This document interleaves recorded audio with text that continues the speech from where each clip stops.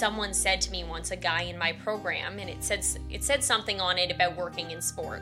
And he looked at me and he said, no matter how far you get in the sports industry, I will go farther because I'm a man. Like, my number one thing in life is, like, I'm driven by legacy and leaving something tangible on earth. I did that and know that, like, one day when I pass away, there will be some sort of legacy and tangible thing here that I left my fingerprints on. Hi everyone, my name is David Robinson and welcome to the Story of Why, a chance to talk to people who have started companies, but more importantly have lived their life along the way, learning more about what they want to do and telling that story to others, and also sharing their vision about where they want to go and trying to help them get there. I am here with Sarah Marie Doherty on the Story of Why. Our first day of real recording. You're our fourth guest, I think. Very exciting. And the show was originally designed just to hear people's story and understand what's happened to them along the way and what they've learned and maybe where they want to go. But typically starts with kind of an early description of what shaped you when you were younger and maybe just a little sort of journey that you'll take us on wherever you want to start. Yeah, absolutely. Thank you for having me on the show. It's nice to be back here at Fractal. Journey-wise, always start generally in the childhood, makes the most sense. I was raised in Barrie, Ontario by my two parents with my brother. There was just the two of us. My brother and I were both very actively involved in our sports. I was a competitive power tumbler, competitive cheerleader. My brother raced motocross professionally. We were very involved in our athletic careers. So that very much kept us on the right track. My parents always said things like, if you're in the gym, you can't be getting in any trouble, because I always knew where we were. Because I was training sometimes like 40 hours a week. So it was a full-time job, power tumbling, which was crazy. So we were good kids. Like, we were... our parents were entrepreneurs, hard workers, always had more than one job, so we always saw what hard work was growing up. We moved to Kingston in 2011, and I always say that, like, we were a close family before, but when you move to a city where you don't know anyone, like, your family becomes your everything. So me and my brother became, like, instant best friends. Our family became very close, and we kind of started to create a community for ourselves. So when we got here, I won't get into details, but my parents started a competitive cheerleading gym. So they opened a business here called Pulse Athletics, which was a cheer gym. We were open for about 5 years. And the plan was for when I was done university to take over the business and be able to run that full time. So from the time I was in like grade 10 until middle-ish end of university, they ran that business, and it taught me a lot, like, about business and growing up. I would do, like, all our uniform designs, our clothing designs, which I'll get into more later, how that kind of touches on everything that I'm doing now. I was a power tumbling coach, all that different kind of stuff. I would book group travel. So it was a lot of, like, early business lessons while I was in high school, which was pretty cool, because then when I got to university, I had a wealth of experience of things to say when I was applying for internships that I've already done those kind of things. So when I went to university, I went to Brock for sport management because I was planning on coming home and running Pulse. And during that time period, my focus kind of shifted away from cheerleading, kind of fell out of love with the aspect of cheer and more in love with the aspect of just sport business in general, and I kind of went more of the extreme sports route. And while I was in university, I worked for NASCAR, I worked for IndyCar, I did a number of different really cool internships and traveled with like a company called Pelote, which is like a racing shoe like team. It was very cool. Like, I got a lot of cool experiences while I was in university, and then I did an exchange to the University of Florida and worked at Walt Disney World for 6 months, which was an extremely incredible, life-changing experience.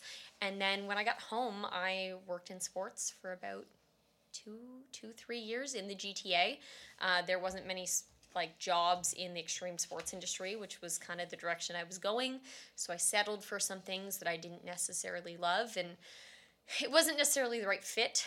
Have you ever heard the saying or the picture where you see a picture of an onion and there's a orange slice in it, and it says just because you fit doesn't mean it's where you belong? Mm-hmm. that's how I felt like for those like 3 years. I was like working in sports insurance, I was working in hockey, and like I was good at the job, but like it wasn't the place for me. Like it wasn't where I belonged. So I kind of worked in sports for 3 years, and now I'm on a completely different journey, which we can definitely get into.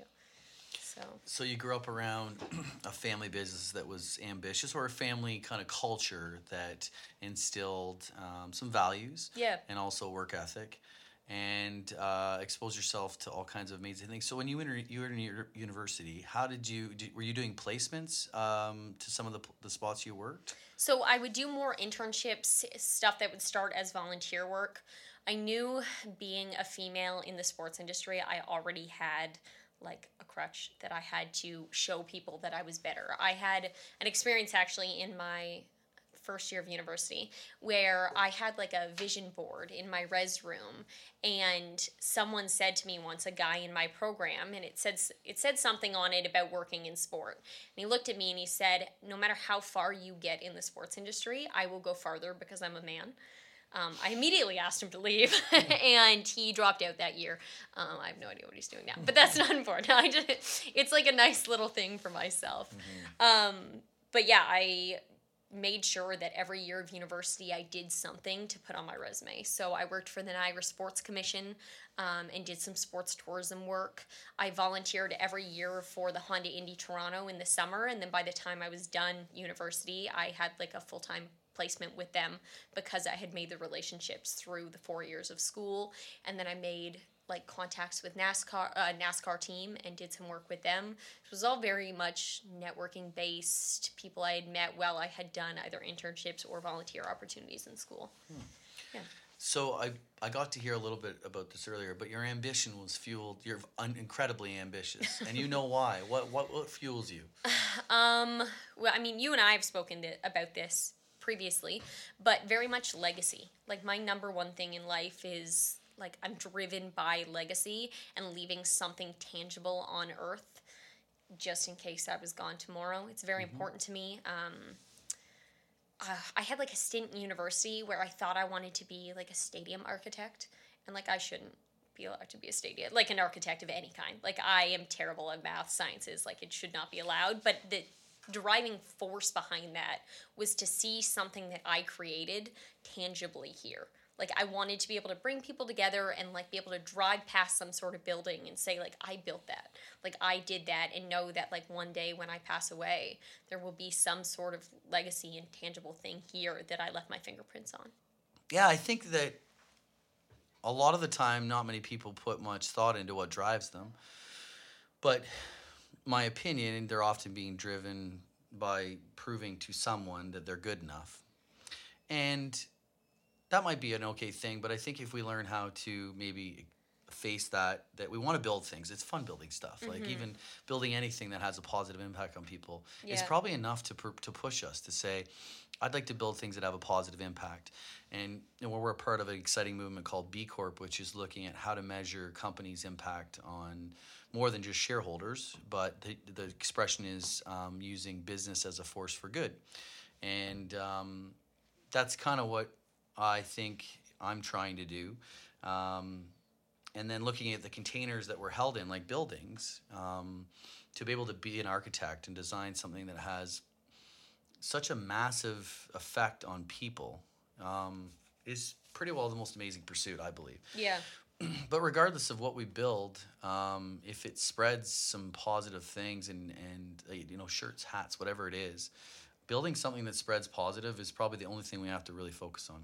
And I think we're at a time now where hopefully good is spreading. I mean, we need to spread good because there's still a lot of people that feel, dejected, which they are. I mean, the hard part is to build a society where people feel like they have a fair crack. And we're getting into some deeper stuff, but I think understanding how to engineer a society that is given a fair crack that then can feel like they have a chance at doing something. Yeah. For me, I found, just on your note of like people trying to do things to prove to other people like their worth, for me, I'm more trying to prove to me like why I'm here. Because as I was getting at before the mic creepily fell, my family experienced some loss when I was pretty young, and it was like pretty severe and significant to our family. And the person who we lost was such a good person. And like, it left me thinking, like, okay, if I'm still here, like, what am I doing? Like, why was I chosen to be here rather than this incredible woman who could have made this incredible difference? And like, so for me, it's more about like earning my place in this world every single day when I know there's so many extraordinary people who were taken away too soon.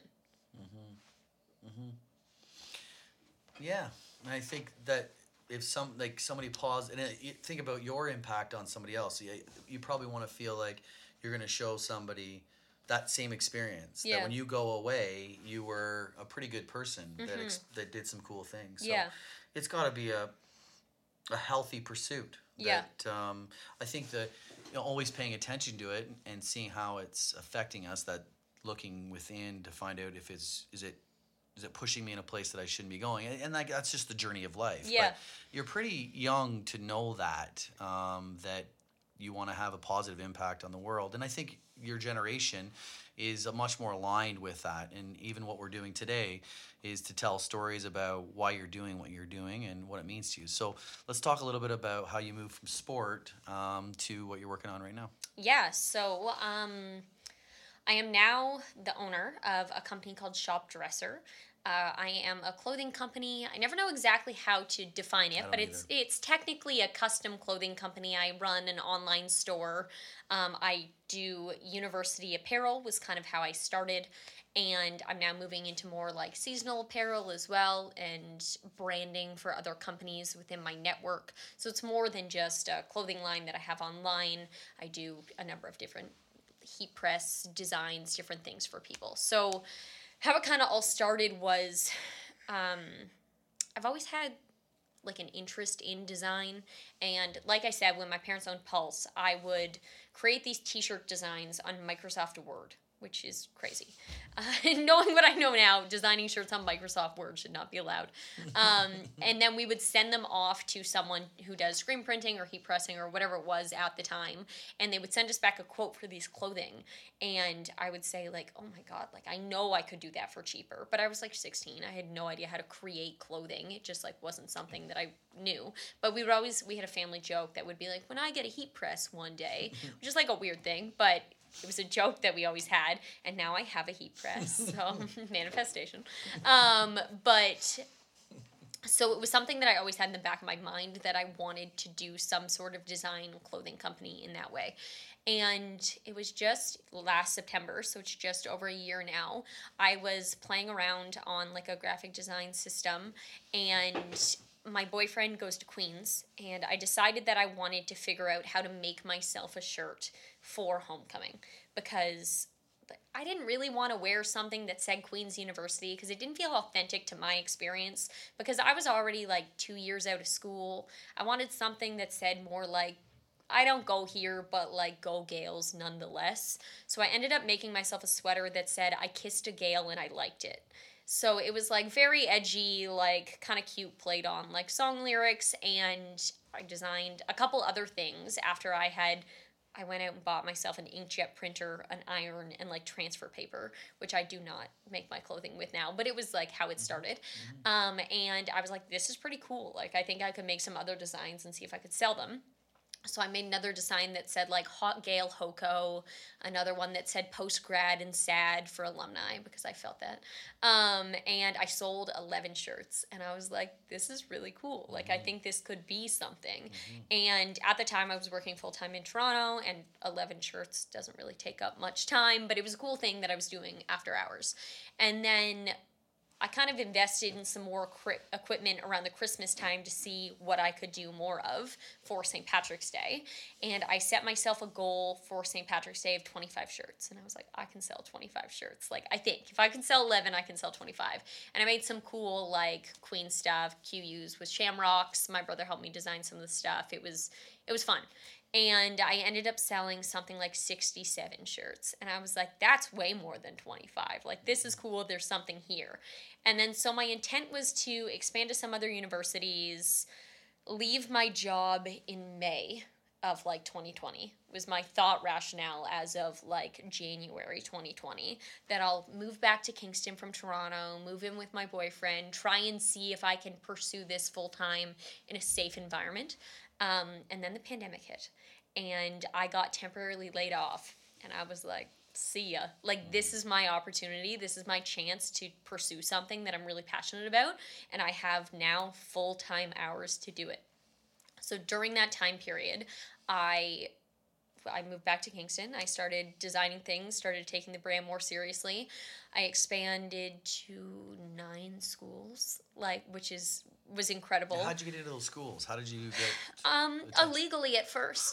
Good. So, I mean, I didn't completely understand trademark laws, which honestly, that's just what it is. I was selling some stuff. I knew that, like, I couldn't say Queen's University. It just had to be the word Queen's.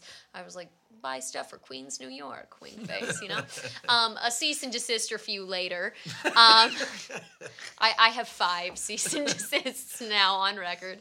I am now fully licensed with Queen's University, which is incredible. Also with McMaster, I'm working with Laurier and a number of different schools to obtain their trademark rights, which is all very new. Last time we spoke in September, I was saying that was like a pipe dream to like maybe get some licensing rights and see what happens. So yeah, I'm now fully licensed with those schools. So I have new design catalogs coming out in the next month or 2, which is really exciting. So yeah, it was just something that on the back of the pandemic and online marketing of people being at home, I was able to build this brand and really like take advantage of my free time. And I hate to say it, but 2020 has been really good to me. Like it's been, I understand that like everything's kind of been a shit show for lack of better words, but I really took advantage of the time and opportunity I had to leave Toronto, get out of my lease, stop working in a job that I didn't love or fit in anymore, and come home and start something for myself, something that felt right. So, Wow. yeah. So I guess I have to ask, you're in the design world and the creation around things I think is undeniable. Designing anything is pretty, it's art. Yeah. You know, building art. You want to stay in the design, no one really knows, but where do you want this to go? Do you want to evolve into a full-fledged design company, or what's the dream? Honestly, I don't know. I don't know mine either. So by the way. As of this time last year, I had just sold a couple homecoming shirts, and I was seeing how I think today actually is the anniversary of Queen's homecoming as of last year. So it's been like a year in the workings, and I never thought that I would be where I am now this time last year. So I'm kind of just being more free with where it could go. I mean, I have like dreams of owning a coffee shop one day, and that's more of like the retirement goals, but like, I'll take it when I can get it.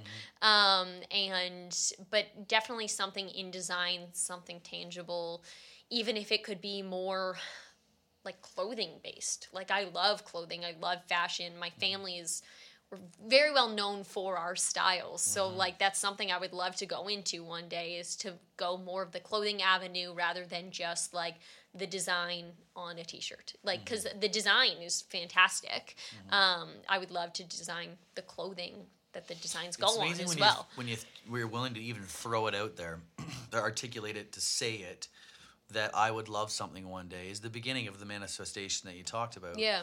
That's what you have to do. You have to be able to say it, Yeah. say that I might want it one day. And what I find fascinating about it, when you say it, then you start to see it, because you change your perception and you then see it. Once you say it, you will see it. And I think that's what we need to do more of, is be willing to say it, and then sharing it, I think, is the other exciting part that I've seen that can accelerate the dream, which is what Fractal's done for me, is by sharing it, then other people hear it and they help make it real. Yeah. Which I think is the powerful part of having a network of people that want to help you and want to be involved in it. So yeah, if that's the case now, it'll be in my mind that I'll see something that if it pops up, I'll send it to you. So I think that's probably been the evolution of maybe business, is that we're more open with it and we want other people to know about it.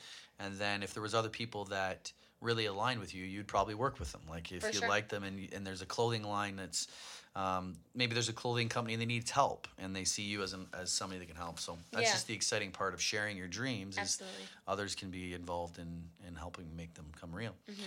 I just started selling beanie hats on my website for like the winter and fall. So that's like the first step towards clothing that's not necessarily heat pressed or like have some sort of design on it. So step one. The fun part is when you start identifying an area that you want to be involved in, and then traveling around, like going to Montreal and seeing the fabric world.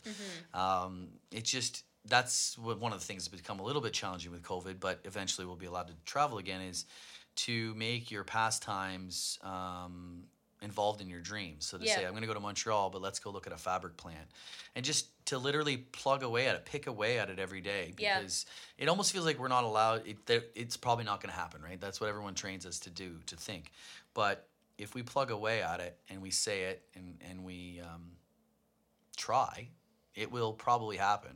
And I think being somewhere here now that the people will hear this is that Sarah Marie wants to be involved in clothing on some level, and somebody hears this that likes her story should reach out to her.